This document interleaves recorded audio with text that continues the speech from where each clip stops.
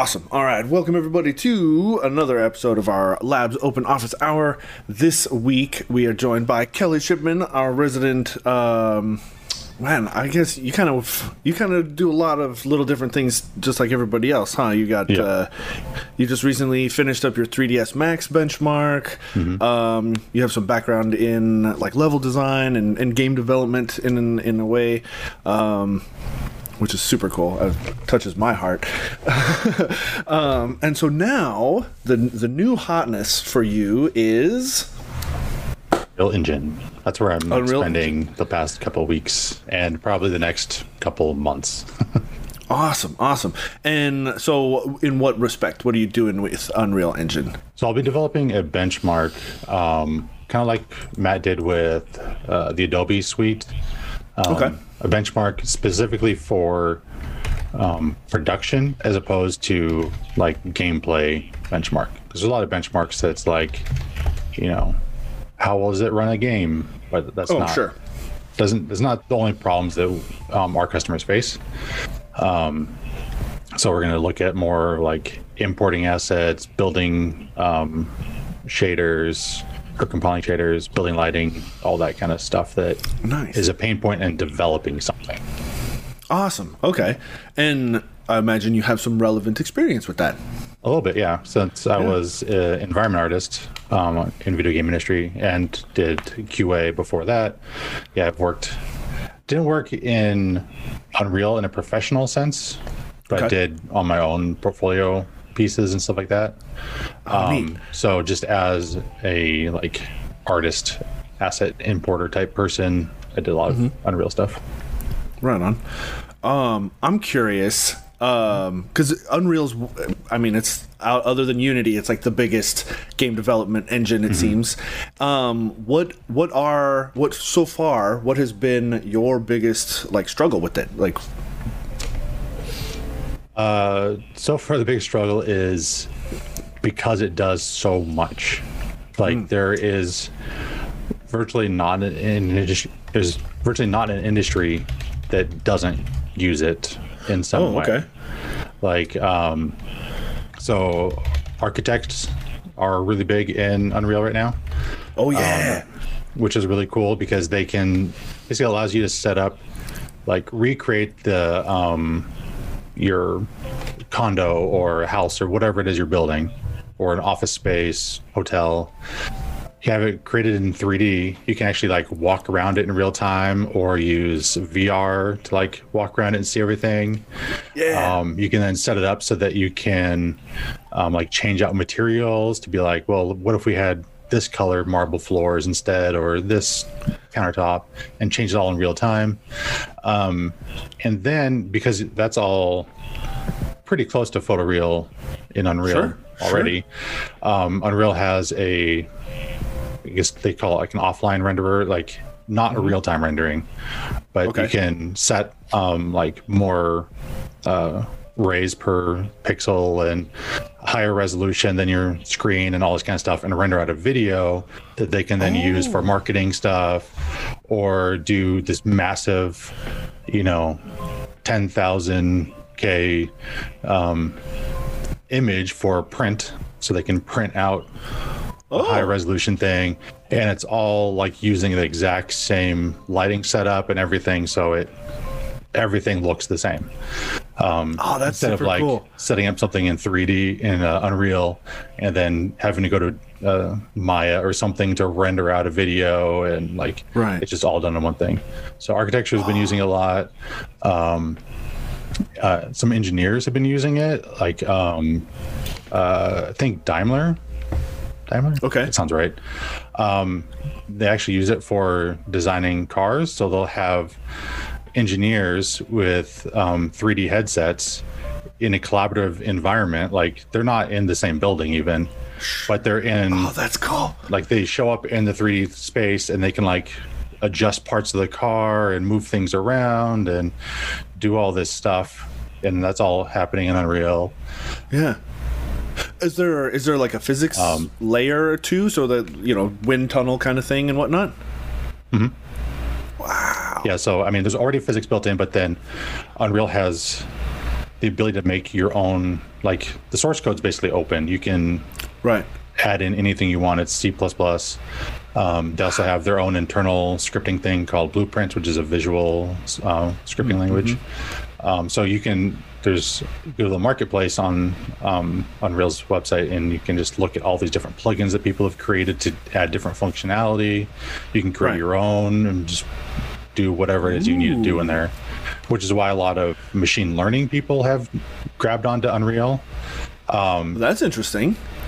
Because like autonomous cars, they can set up whatever type of environment they want in Unreal to have the car drive through, and then use that to train their models without having to have a real car driving around.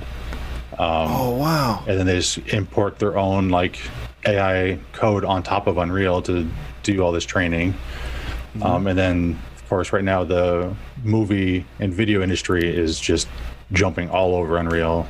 Like I'm surprised how, like I knew that they were doing it, but then as I've been researching it this past week or two, it's amazed how many people are doing it and what they're doing. It's unbelievable. Right. And so I suppose, I mean, the big one in that space, the virtual production bit, is of course The Mandalorian.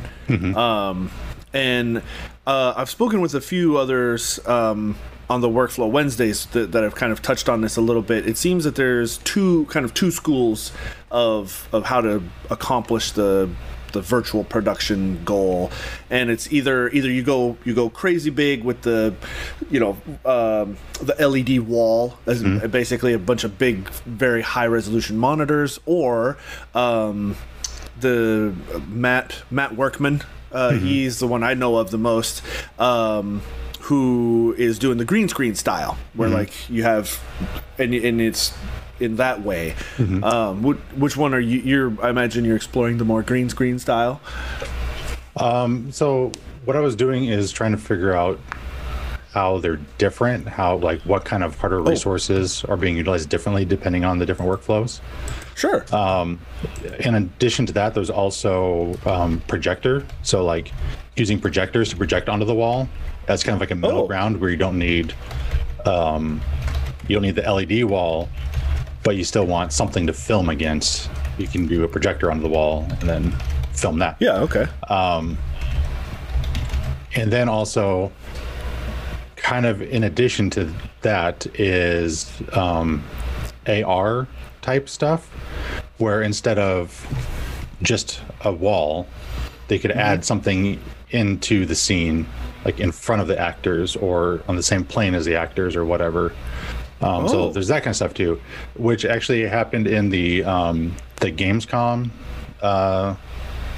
video yesterday. It was a live presentation from. Okay. And since Gamescom couldn't happen in real life, which is normally in Germany, they did it all online. Right. So they had their presenter standing on a green screen stage, which was green screen floor and two walls. Just the three things. And he stood there, and they would have like stuff happening, like different scenes and happening depending on what game they're talking about. Then they would have like a video screen pop up that would be whoever he's talking to, that they would be calling in. But then also they would have stuff on the floor with him, like when they kind of like pan up from the floor, and it was for the announcement of Shadowlands, the new World of Warcraft expansion. Oh, okay. And as they're doing that, there's like the big World of Warcraft logo, like kind of protruded from the floor. That looks like a set piece, but it's just a 3D thing as they're panning up, because they can just add that in front of the thing. So there's like all kinds of different stuff you can do, basically the same thing. And as far as hardware is concerned, so far it looks like it's all about the same. Like doing it on green screen versus on an LED doesn't really take different resources. Interesting. You still have to do the same amount of frames. Yeah, because basically you're going to cap it at whatever the camera is shooting at. Okay. So if the camera's 30 FPS or 60 FPS, that's all you want anyways. Okay. And then you're just trying to use as much stuff in the scene as you can put in there. Yeah. Because you'd think, I suppose just instinctually, I would have thought that running big, giant, high-resolution monitors would take more oomph, more resources, or better graphics card or what have you to. I mean, to it make will work. Okay, it will. Because also it's like, what's your final output going to be? Is it going to be 1080p? Is it going to be 4K, 6K, higher? Sure. Those video walls aren't actually that high of resolution. Oh, because they're far enough away that okay. A pixel on there is smaller than a pixel on the sensor, so it doesn't really matter. Or they're shooting it with a shallow depth of field, so that way they're just getting the actor, and then that's all slightly blurred or whatever. And then also, usually on the video walls, what they do is the camera is tracked in 3D, and so it will like basically cut out that section that it will be actually filmed, and then everything else gets kind of low resed. So that way it's just providing light and kind of stuff, and then not using as many resources. So there's different tricks, different ways to get around it. It sounds like some of the same tricks that they do in video games, where like you're only really rendering what's within the viewport. All the rest of the world doesn't really exist, but what you see in the box. Yeah, they want enough on the rest of the walls to provide reflections and correct lighting and all that kind of stuff.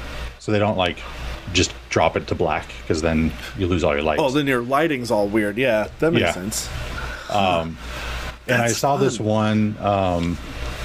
It's really cool. I'll have to share it to you at some point. I figure out how to share it to you. It's on this. Well, like not right now. It's on this Facebook group that's by invite only, and so I don't know how to get the video out from there. And I don't want to just bring it up on stream right now, because I don't know if this guy's allowed to share it too publicly or not.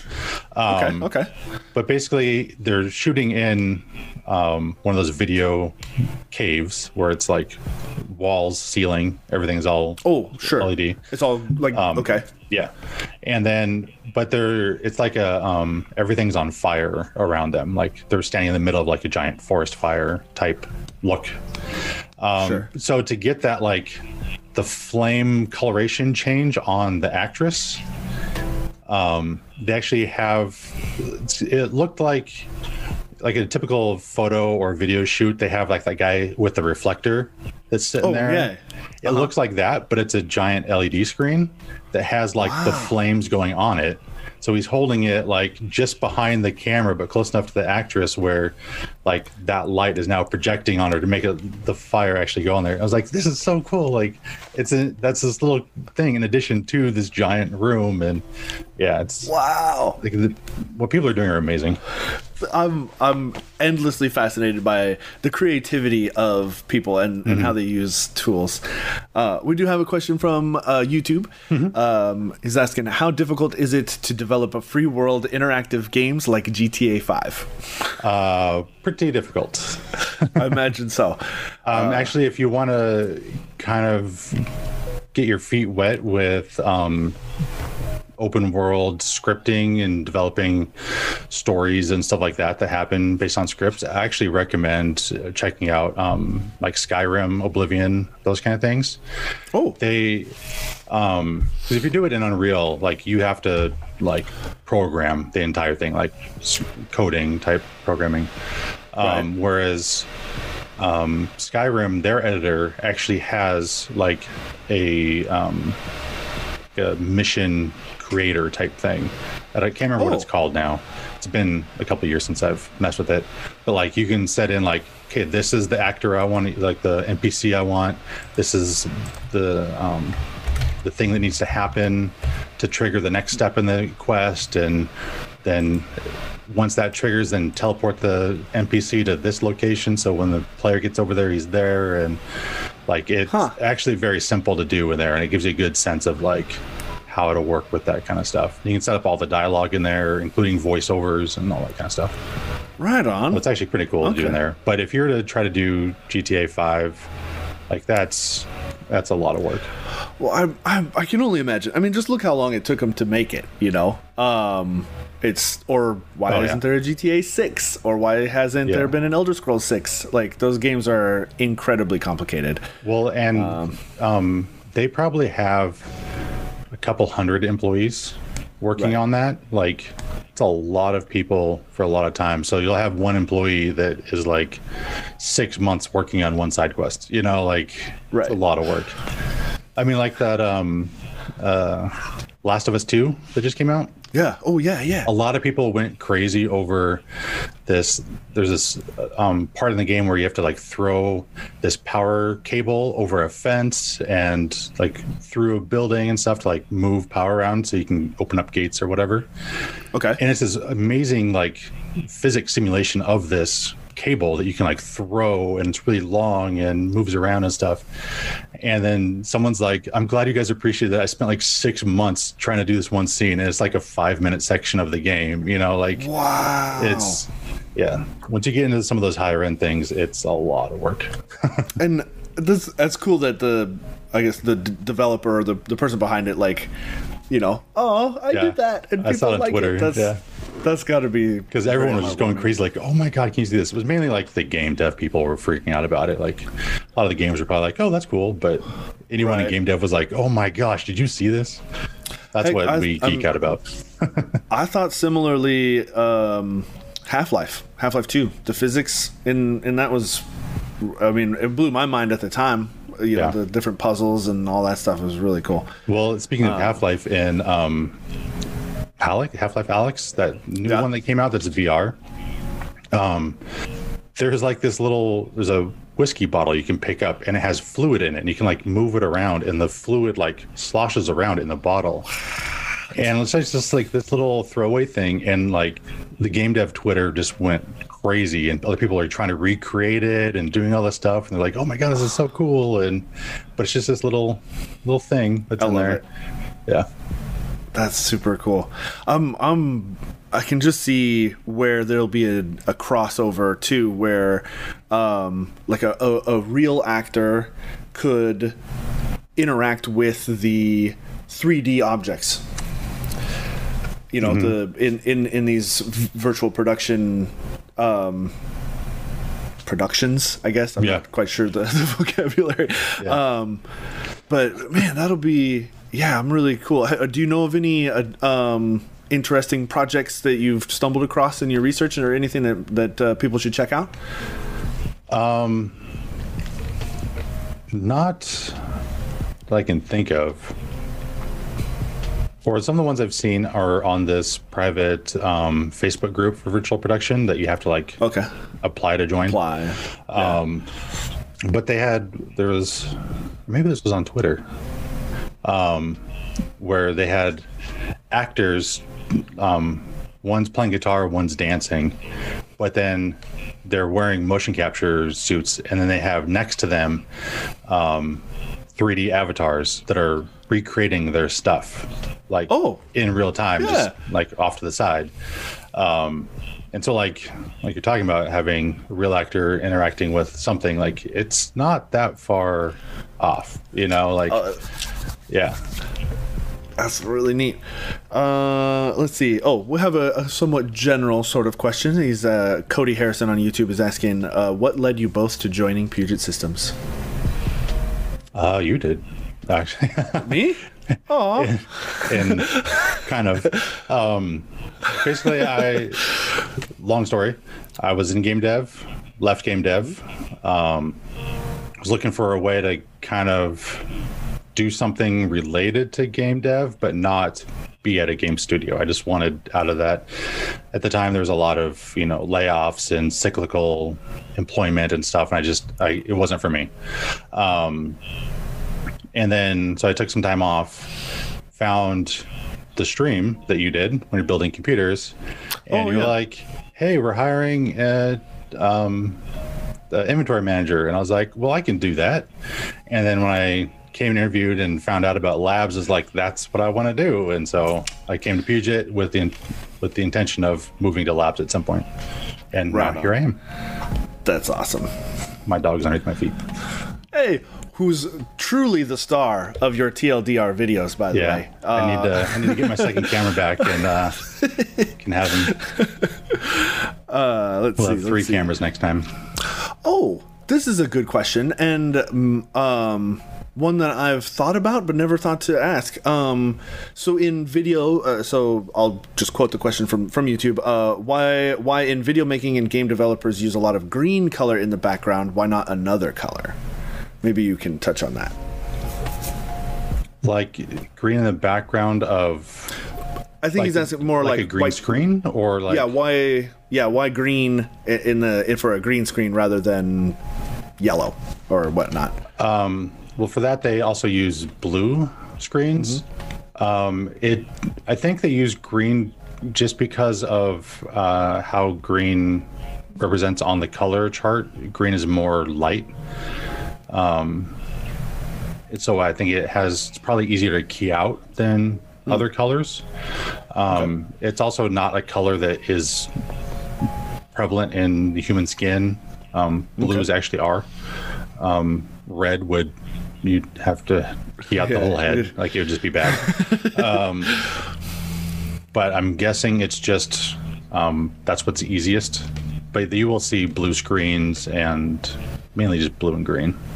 Yeah, that's I have noticed that, and I think you're probably right there, where it's just one of those colors that isn't usually naturally present, I suppose. Yeah. Yes, that's pretty cool. I'm curious to know more about what you've learned in video production, because it has come up in previous conversations with on Workflow Wednesdays, but I'm very curious. So, like, going into the beginning of this benchmark, like, I knew Mandalorian used LED walls, and I knew Edge of Tomorrow, the Tom Cruise movie. They used a video wall. Theirs was just like a wall as opposed to a wraparound thing, but they used that quite a bit in that movie. So I knew that there was a few places that were doing that, and I thought that at this point it was a pretty niche market to use that, and that more people would be doing green screen than video walls. Right. But as I've been researching it, there are so many of those video walls or surround, like, cave scenarios being built all over the world. Oh, wow. Weta has one now. There are some people working on a couple of them in Europe. There's a sound stage in LA. It's like a company that has multiple sound stages that are all these video caves that you can rent out. That's all they do, is they rent out their video caves. Like, people all over the place are using these video walls. That's quickly becoming the default, much faster than I expected it would be. Why do you think that is? Because I think it would. I feel like it would be easier and cheaper to just, throw up a bunch of curtains around in the office, and just do it that way. So it provides a lot of benefits. Number one, those are bright enough that they actually shine light onto the set.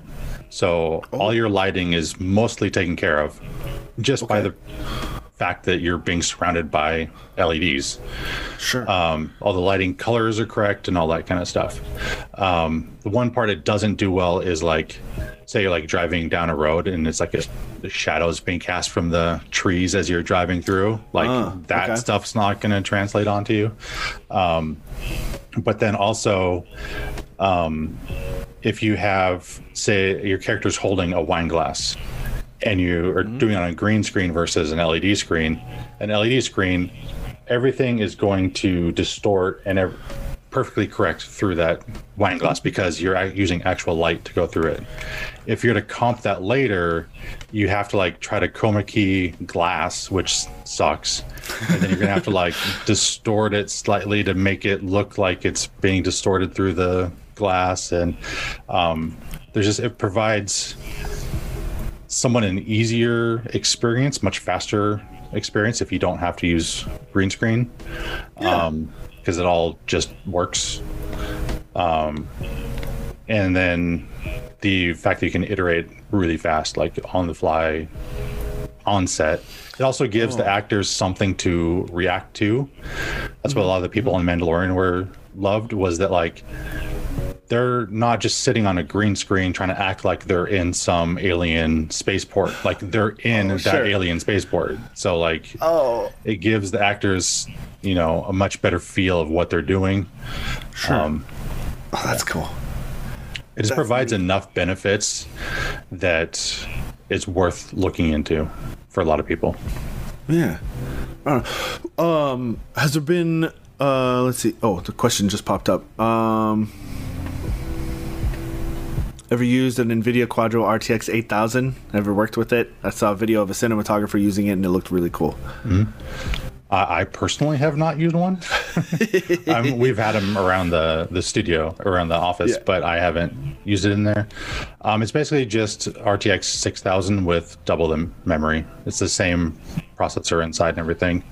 So yeah, if you, a lot of cinematographers are using that because they want just massive texture sizes and all this kind of stuff. So they need the memory.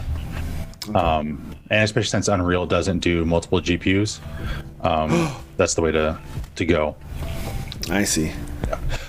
Has there been anything? Well, I suppose just let's kind of take another look at this. Is what kind of hardware does this sort of thing take? Like, is it super high end? Is it like what have you found in that? I've seen people using anything from 2070s to RTX 8000s, like anywhere in between. And again, it depends on what you're trying to do, like how intensive a scene you have. If you're doing the video walls, some of them need, will actually have multiple systems, each running different sections of the wall. Okay. And for that, you have to use Quadro because you need this special sync card that will sync all those computers together. Basically, be one machine. I was going to ask how do you get if there's multiple monitors, how do you get them all to put that? Yeah, there's I think it's just called the Quadro sync card. They're really original, but it's like like $500. You need one for each card, and it connects using Ethernet cable to each computer. One's the master. And it will sync all of their frames exactly. So each frame happens between all those computers happens at the exact same time, which is really important for a video wall because you don't want you would have that screen tear kind of. Yeah, screen tearing in your background and be like, what the heck's that? That'd be funny. So yeah, you'd need, if you're trying to do multiple screens, you'd need Quadro. If you're if the video wall is like something that's set up to only needs one input and can run it because it's just kind of a lower resolution, then anything from any RTX card would work. You just want as fast as you can get it to go. Yeah. Or if you're just doing green screen, simple projects, 2070 is probably plenty fine. Oh, right on. Okay. And have you found any in the CPU? Hang on, let me rephrase this. It seems like it tends to be more GPU based. Yes, for the display will be much more GPU based. Before you get to that point where you have the final product running on the screen, you have to import lots of assets, which is a heavily multi-threaded process. So more cores is better. Same thing with compiling shaders or building your lighting. Even if it's real time, you still have to build lighting, and that's all multi-core. So it's looking like Threadripper is probably the best solution for that. Right on. Technically, if you're just playing, basically you're playing a game when you're using these video walls, because it's just playing the scene as opposed to making any changes. Sure. Technically, a high clock speed would give you more frames, but often because you're not trying to hit 30, 60 or more frames, you don't need more than that. Okay. It's better to sacrifice a few frames per second and gain the time in all these other tasks beforehand. I see. Okay. This one is from Grey Tower on Twitch. She says, "Is there a preferred software that you like working with?" My preferred is actually probably 3ds Max. I just have a long history with it. I really enjoy modeling in 3ds Max. Probably followed closely by Unreal, just because Unreal gives you the final product. Yeah. Unreal it's actually a lot of fun to script in. Their visual scripting language, it's pretty cool, especially for someone like me who's not a trained programmer. Being able to just put blocks in place and draw little lines. It's like this action then goes to this action. It's a lot easier for me to understand. And you can do all kinds of stuff with it. It's pretty cool. That's cool. That's handy. Yeah, because I've always had to. I have some very little actual code experience, and I always had to kind of visualize or mind map in that way. Like they taught us how to do that on paper or in a flowchart kind of a thing. You take these different blocks and symbols. It's neat that they took that sort of planning and flowcharting in and just. This is how it works now, and that's very cool. Yeah, so in the game development world, probably in the film world too, but I'm not sure. Basically, the programmers they can create their own little blocks for that scripting language. So if there's something that I as a designer can't do but want, I can go to the programmer and be like, "Hey, can you get me this thing?" They make that, and then now I have that block that I can start using. That's super cool. Because you can just create them with C++, and then now use it in scripting language. Nice. That's super handy. Let's see. Cody Harrison on YouTube, he's asking, how does this software scale with ever-increasing core counts from both Intel and AMD, and to a lesser extent, ARM-based CPUs? I can't speak to ARM. I don't know if that works, because I think it's only available on Mac and Windows. I don't know if there's a Linux version. I'm not sure. Not to mention, I don't have access to any ARM CPUs. I haven't heard of anyone trying Unreal on ARM, but it does scale really well with multiple cores for development. Yeah. And I think maybe Cody came in a little late because you had mentioned just prior about how some of the pre-visualization tasks that bring assets and lighting and all that stuff were very heavily CPU and multi-threaded. Yeah. So it makes sense. They definitely do multi-core. That's cool. That is good to know. I'll take this one. Vivek Moore is asking, hey guys, any plans of restarting custom-built gaming laptops? Probably not. Just a quick explanation on that. The companies that create sort of bare bones laptop solutions don't meet our quality standards. I think that's the quickest and easiest answer. And without going all the way to up the chain to the people who actually put them together, it's just out of the question. Yeah, we can't really. It's hard for us to support them. Because if something's wrong and it's the CPU soldered onto the motherboard, it was, we have to send it back to them. It's just, it's not worth it. Clevo. I'm not calling out anybody in particular, but it's just, GeoWeb on YouTube is asking, what's more important these days, GPU or CPU? Depends what you're doing. If you're and it depends on what your current pain points are. If you're doing a lot of if you're trying to do a lot of this cinematography stuff and really push the envelope, you need a higher GPU. The more stuff you throw at it, the more it needs. CPU will help in the early. Oh, hold on. We're skipping a little bit. Hang on. Say that last sentence again. I don't remember what I said. So about the CPU. The CPU helps in the early stages of importing stuff, building lighting, that kind of stuff. Have you found there to be any misconceptions in the community in that way? Like I know a few years back people were like hardcore dual Xeon for Premiere, and that's not the case anymore. Is there any mismatches in that sort of sense? I haven't come across anything like that. I think people, well, especially now that Threadripper is taking over because it's so multi-core, like people are just like, yeah, I'll just do that instead of 2 CPUs to equal this. Like, I'll just get this.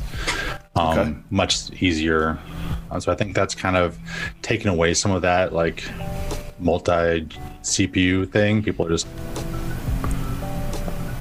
oh, blast it all. Uh-oh. I can get enough cores with one, so. Oh, weird.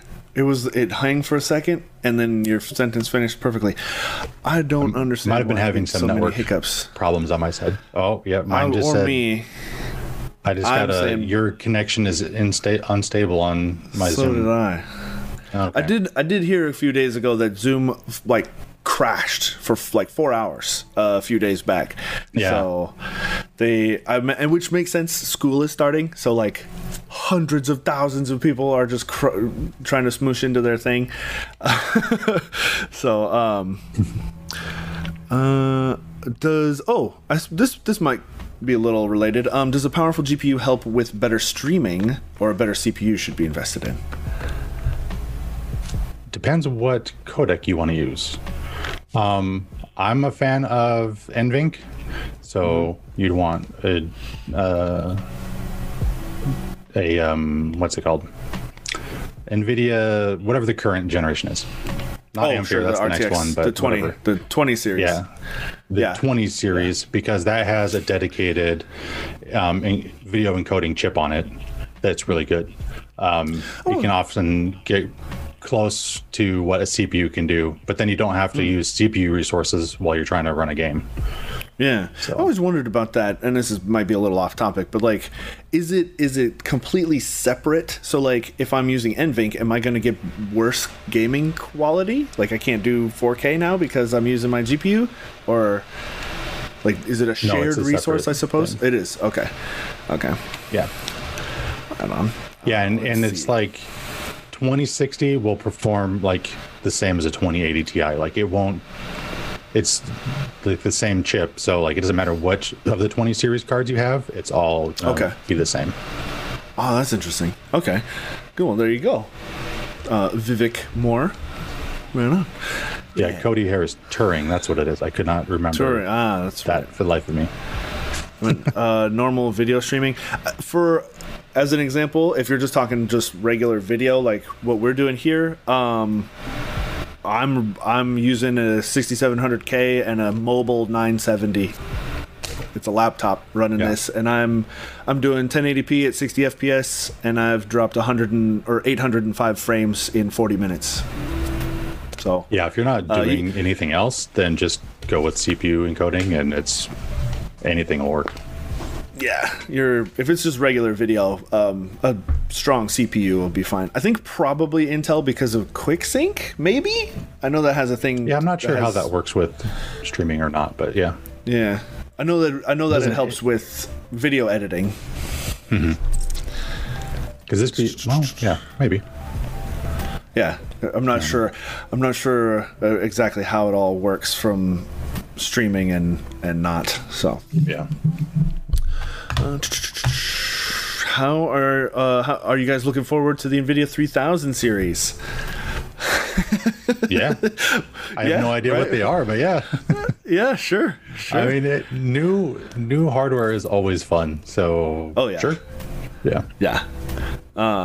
We were talking about that before the stream started. It's like in the positions that we're in, we get a lot of like behind the curtain sort of look that we're not supposed to talk about. Very like we're talking hardcore NDA, destroy the business kind of thing. So we always have to be very, we'll have to wait and see, and that's enough. Well, even that, a lot of times the stuff we do get is still like, this is our target, and we don't know. Like until we have a piece of hardware in our hand, everything's rumor. And I say that all the time, even before working here. It's it's all marketing. It's all they're like, if you look close at the graphs that they show during these announcements and stuff, they don't make any sense. They're not. It's all nonsense. Just wait. And people get into such arguments over bogus numbers that don't mean anything. So Yeah. Should make the last gen cheaper, right? Currently, they're not even available. So Yeah. Well, it's like, well, yeah, but you're still finding 1080 Ti's for $500. You know, it's they must have like discontinued some of the 20 series already, because like we're having a hard time getting them. I think we're so. like, Is that? cool? Are you gonna like? Yeah, I noticed that too with even the like the 1660 Ti. It's like near impossible to find. It's like they put it out there, and then we're only going to make 100,000 of them, and that's enough. And then I thought that was going to be a whole nother like branch of models and things. And and when the 20 series first came out, they're like, okay, it's launched now, but it was like 2 months or something before we had like a decent supply coming in, and it's like. So until we can get some relatively reasonably, like, I don't know. I'm excited for it, but also on a business perspective, I'm not excited. yeah, that's for sure. Well, this is kind of an interesting question, just a little more esoteric, I suppose. Why do companies keep so secret before releasing any product? Will that stop people from buying the card, or they want to build a hype? Couple things. Stuff fluctuates. They might not hit what their initial goal is. They might have to change some stuff, which lead people to getting upset. Also, they want to control the narrative for marketing purposes. They want to like, this is what it is. So yeah, secrecy is for a lot of different reasons. The Peter Molyneux effect. Yeah. Right? This is gonna be great. This is why you don't let your dev guy talk. You gotta or what was he was like a designer or something, main head designer guy. I can't remember, but I just too much talk and hope can ruin things.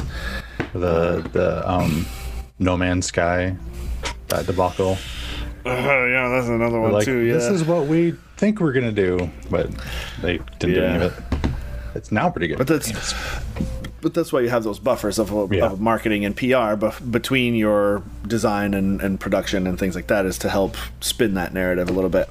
Yeah. Do you think they'll use Samsung, as they could not get fab space on TSMC, or is that just rumor? I have no idea. I didn't even hear about not getting fab space on TSMC. I had that goes deeper into production than I dive. I don't know. I mean, there's only a handful of memory makers anyway, so you can't, can't really go wrong. Anyone that wants more details, John Bach will be on the stream next week. That's right. Little teaser. Yeah. So for some of that new product stuff, John will be the guy to talk to about that sort of thing. I don't know. What kind of interesting stuff have you bumped into lately in your new adventure into Unreal? I want to know more. Boy, I don't know.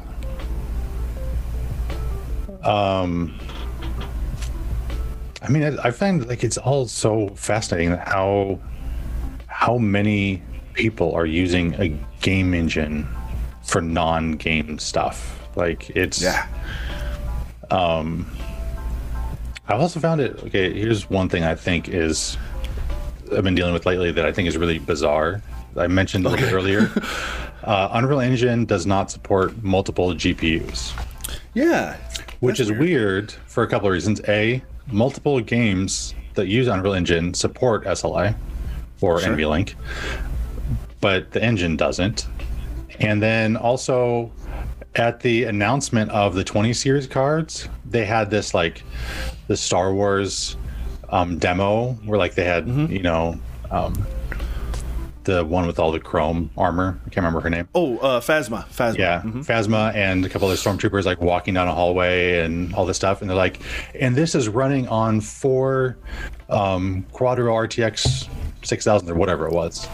So it's like, they show off stuff all the time that uses multiple. So to get your game to use multiple video cards, you have to get the game ready, and then you have to get Unreal and NVIDIA to help you enable it on your game. So like they will give you like this different version of Unreal that has multiple GPU support.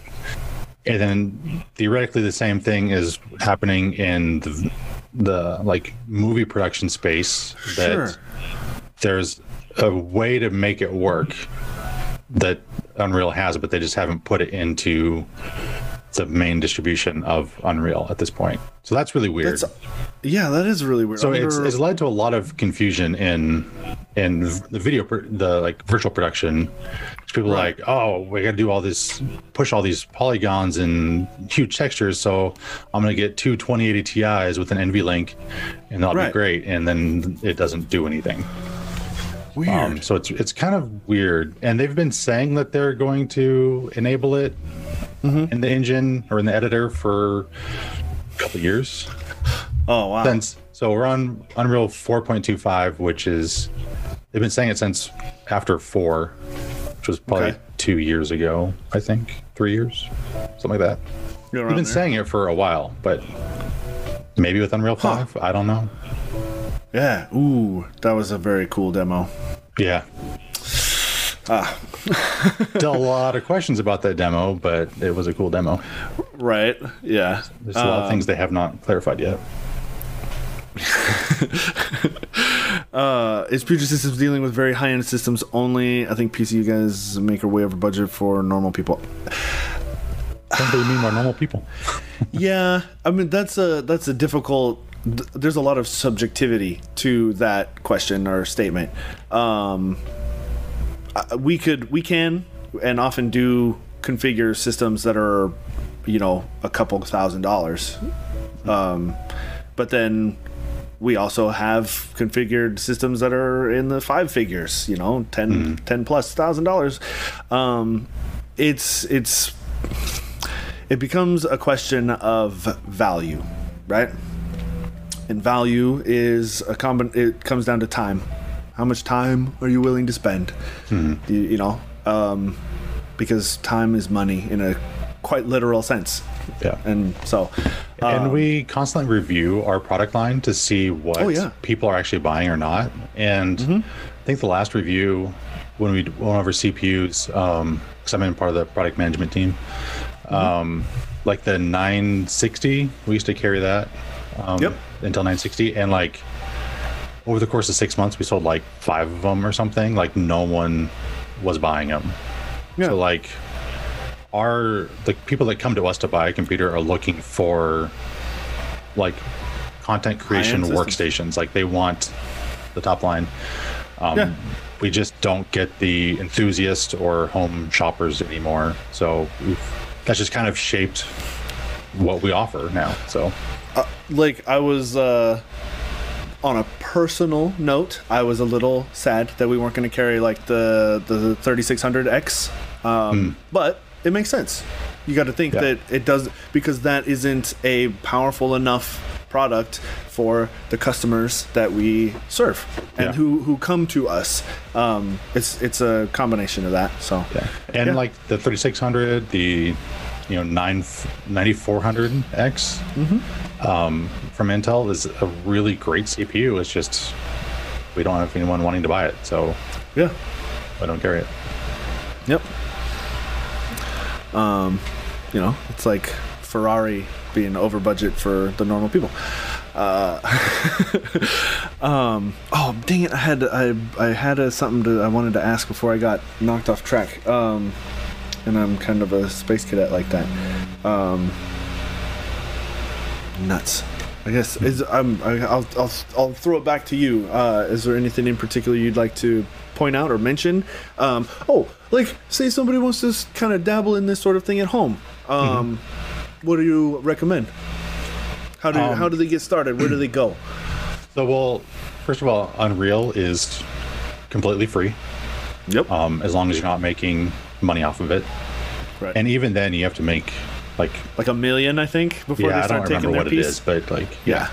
so that's completely free. And Unreal itself, because it's a game engine, it's designed to work on several years old worth of hardware. Like it doesn't take a lot to run the engine itself and get some basic stuff going.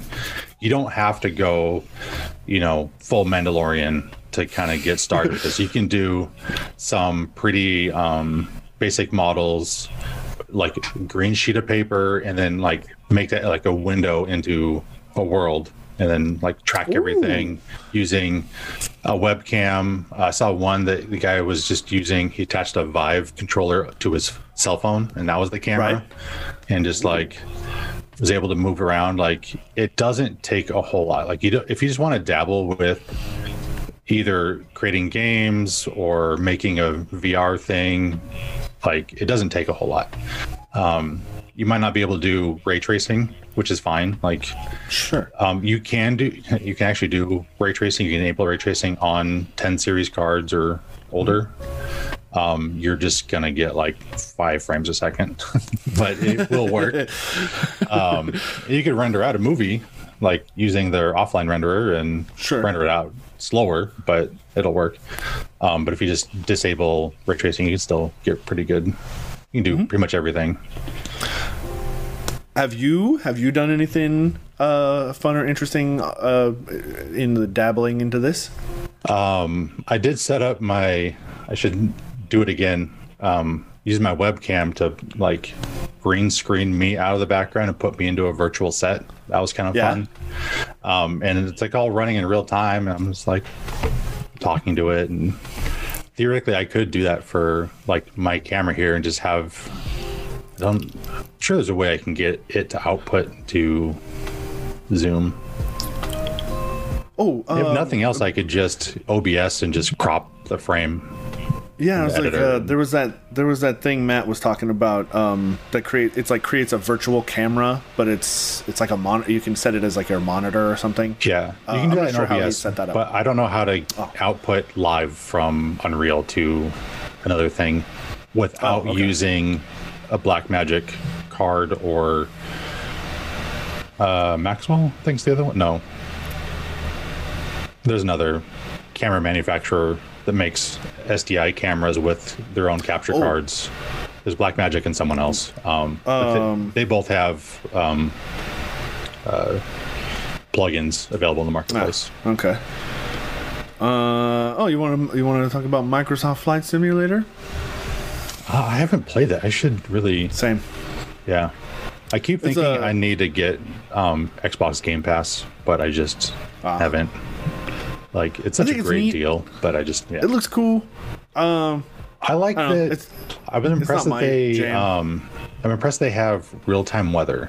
So, like, the hurricane right now, you can, like, fly through that. Like, that's insane. I saw some news about that, and that is mind-blowing. I didn't realize. That's cool. Like, I knew that it was, like, basically a one-to-one, like, simulation. I didn't realize that it was real time, essentially. Yeah. Or I'm sure it's a little bit delayed, but I didn't realize that it's like it's today basically, and that's really cool. Magwell. I think that could be it. I can't remember. Yeah.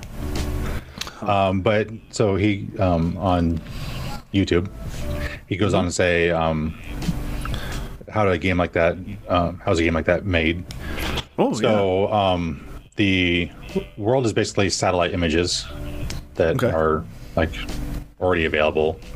And then the cities are, I'm assuming, I don't know this for sure, that's basically what like Google and Apple have done with their Street View, how they is able to map real cities onto 3D by just using like LiDAR or whatever with the cars that drive down the roads.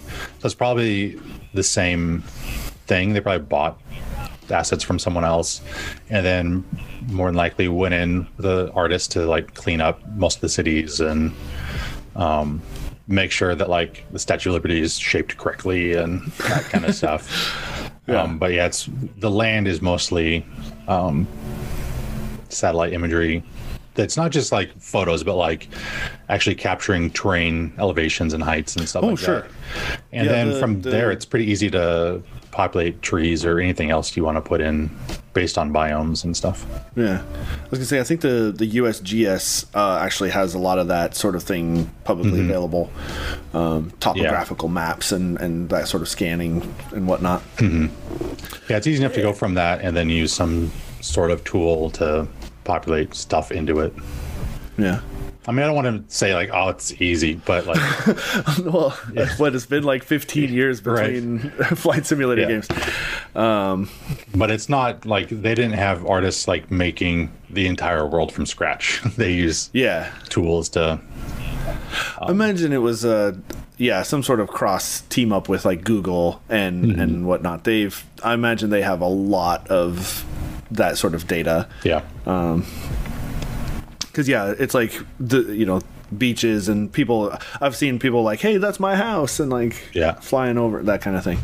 So fly over Area 51. You probably it's just black for a bit, and then all of a sudden it's really blurry. Like that'd be kind of funny.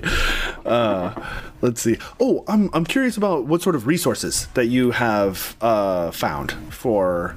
Like, is there? So not you've mentioned like the Facebook group, but are there like? I imagine it being the internet, there must be. But like, what have you found as far as like websites and tutorials and that sort of a thing for like learning Unreal? Yeah, and Unreal, and also just the video production side as well. So production side. Unreal actually has extremely good documentation for their game. Like, it's very thorough, very well done. So they provide just tons of stuff. Okay. From there, if you look at the marketplace, which is part of the launcher for the game, it's the exact same launcher if you have like Fortnite. It's the same launcher to launch Unreal Engine. It's all in there. But it's a separate marketplace for Unreal Engine versus but it's the same launcher. It's confusing. Okay. But so it's all in the Epic Game Store launcher, but then there's a Unreal marketplace for like assets and things. Okay. That's different from their game store. Which makes sense. So if you go into that, and then there's all sorts of sample scenes, there's stuff you could buy, there's free texture packs, there's all kinds of stuff to get you started. And then YouTube just has like, because it's so popular and so easy to access, it's always been free, that like there's just tons of people have gotten into it and have put up tutorials for anything. Like, I wanted to just make a little countdown timer on the screen so I knew how long I had left in my test pass. I'm like, okay, Unreal Engine countdown timer, and then like this whole list of YouTube videos popped up on like how to make a timer for your game, and look it up and like, okay, cool, put that in. There's nice. To learn Unreal, if you want to dive into it, there's a lot of resources available. It's pretty friendly to do, and lots of communities, there's lots of stuff. It's much friendlier than a lot of other software packages. Right on. Okay, cool. So there you go. If you're go on out there and make the next Fortnite, or whatever your flavor may be. I am really excited though to see more of what people do with this virtual production. It seems like the barrier to entry at least is so low. I'm actually a little surprised that we aren't seeing more already, given the state of the world and things that people can't gather together and do big video productions and stuff. I'm curious what's been the holdup was just seeing more of this sort of thing. You know, like people like I keep coming back to the early days of Machinima, right? The red versus blue early days and things like that. That kind of stuff blew up, and people were doing that stuff left and right, and I'm a little surprised to not see more of that sort of thing going on, and maybe I'm just not. Maybe it hasn't just broken out yet, or I think we're on the verge of that. There's already, like I was telling you before stream, there's already companies setting up these virtual caves that you can rent out for if anyone wants to do this but don't want to put the investment to make the LED walls. So like we're starting to see that stuff come on. The biggest thing is tracking camera movements, because right now they're basically using like HTC Vive, that's the main one, or other VR trackers to attach that to the camera to then control the camera in game to make everything line up. So that's the difficulty right now. Is it's most of the industry is kind of making it up as they're going along. There's no like this is the solution. Those things are right on the edge, though. There's people working on it. Matt Workman is making Cinetracer, I think is what he calls it. That will be one of the first like packages to like get everything going and off the thing. He won a grant from Epic to part of one of the Epic Mega Grant recipients to actually make that. So like that stuff's kind of right around the corner to make it more like this is what you need, this is how you do it, it's ready to go. I see. Until that happens, I think it's you need people that know how to make it work. Yeah, that makes sense, because it has the little bit, like especially the things that I've seen from Matt Workman. It seems very kind of hacked together, like weird combinations with. What was that old Xbox eyeball thing that they? The Kinect. That's it. I've seen some weird connections with that as far as like motion capture and things like that. So I guess somebody's just gonna have to step up and be like, okay, here's the cool little 3D tracking disc that you just attach to your camera. Speaking of hacked together, I saw this virtual production demonstration where they had like live actors with motion capture suits to translate to a 3D character. But then also to capture facial animations. Currently, the only tool for that in Unreal is an iPhone. For some reason, which is hilarious considering their lawsuits with each other right now. So they have like, the motion capture suit with all these spots all over it and stuff. And then this headset with these poles that come off that's holding an iPhone like this far from their face to like capture their facial animations, and it's so funny looking.